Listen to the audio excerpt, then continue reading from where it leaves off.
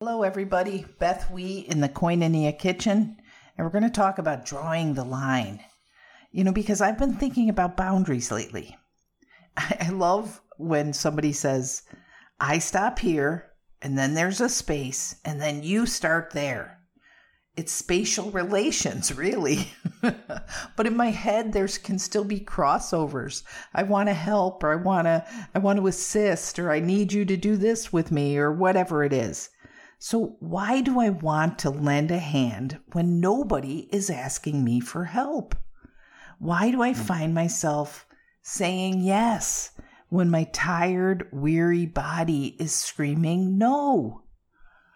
Why do I think I can fix a problem and sweep it under the carpet like it never happened, thereby removing any growth opportunity for the person with the problem?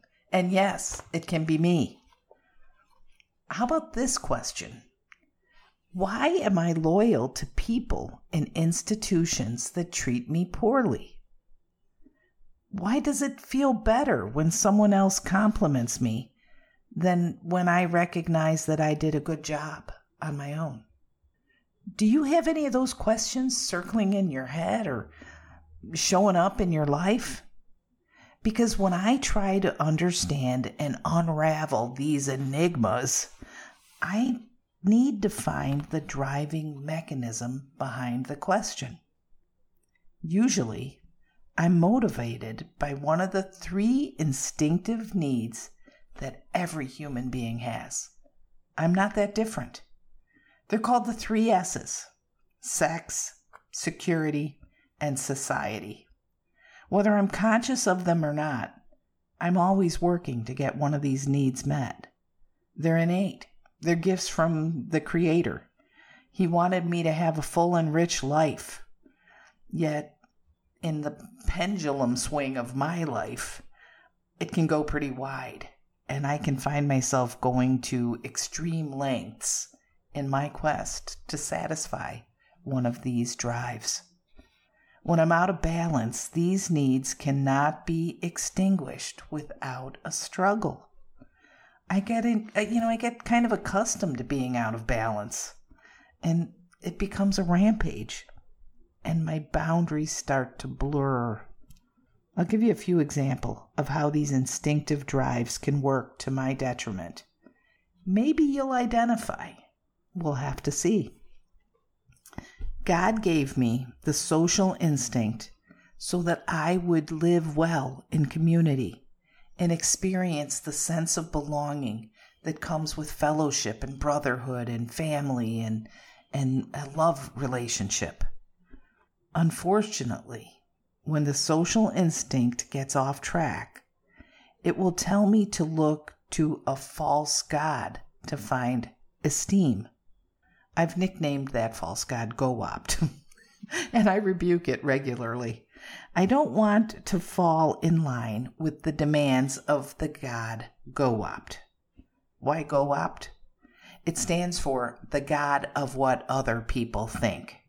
It's a vicious god because it steals my freedom to be who I was created to be, and it tries to trick me into living my life based on pleasing another person instead of doing what the next right thing for me to do is.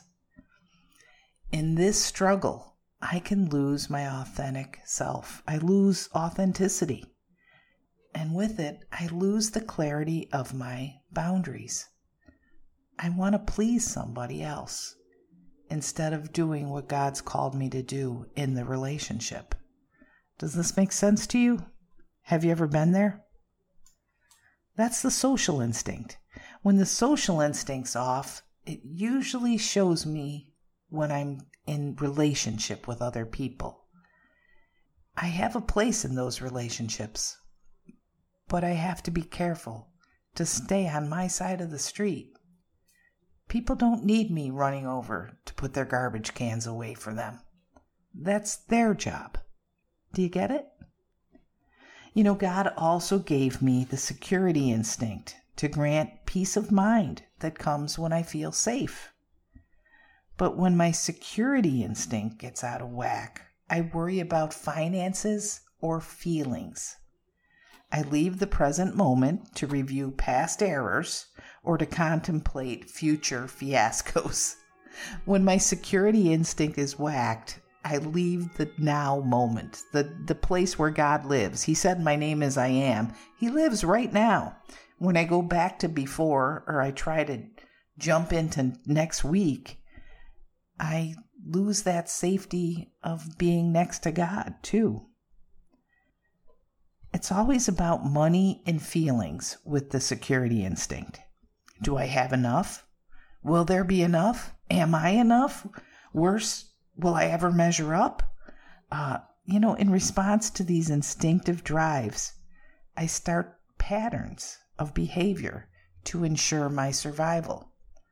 So it gets kind of cyclical, and I do the same thing over and over, hoping to feel safe. They're like default settings that I don't consciously choose. One of my go-to patterns is to be loyal to those who haven't earned it. Maybe they lighten my financial load, but it's usually at an emotional cost. Maybe they want me to feel and behave a certain way, so they inflict shame until I fall in line. I follow through to ensure position, and that position masquerades as security, even though it's robbing me of my true self. Are you following along with me? I hope so. Because when I'm in that place, I don't even know what a boundary is. They're not even on my mind. The warped quest for security has swallowed my ability to create a boundary. And I strive to feel safe, emotionally and fiscally. How about you? Did you ever forget to ring something up at the grocery store? Did that really make you secure financially? Or did it change who you are in your inner being? Did you think yourself a thief? You know what I'm talking about. It's funny. The innate need to feel safe can affect my moral high ground. And if I lower those standards to feel safe, I move away from safety because I move away from who I really am. Clearly fear is sometimes running the show. I get afraid that these instinctive needs won't be satisfied, and then boundaries get blurred or erased completely. I can lose sight of what I really believe and follow along hoping to arrive at fulfillment.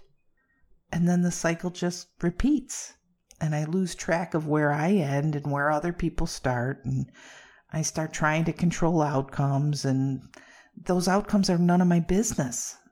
I'll take risks. I'll put my priorities on the back burner to accomplish what promises immediate gratification. It's insanity, but this insanity can happen in a second, like pulling the trigger on a gun. In a moment, my aim is so distorted, and I'm shooting at someone else's target, trying to hit the bullseye on mine.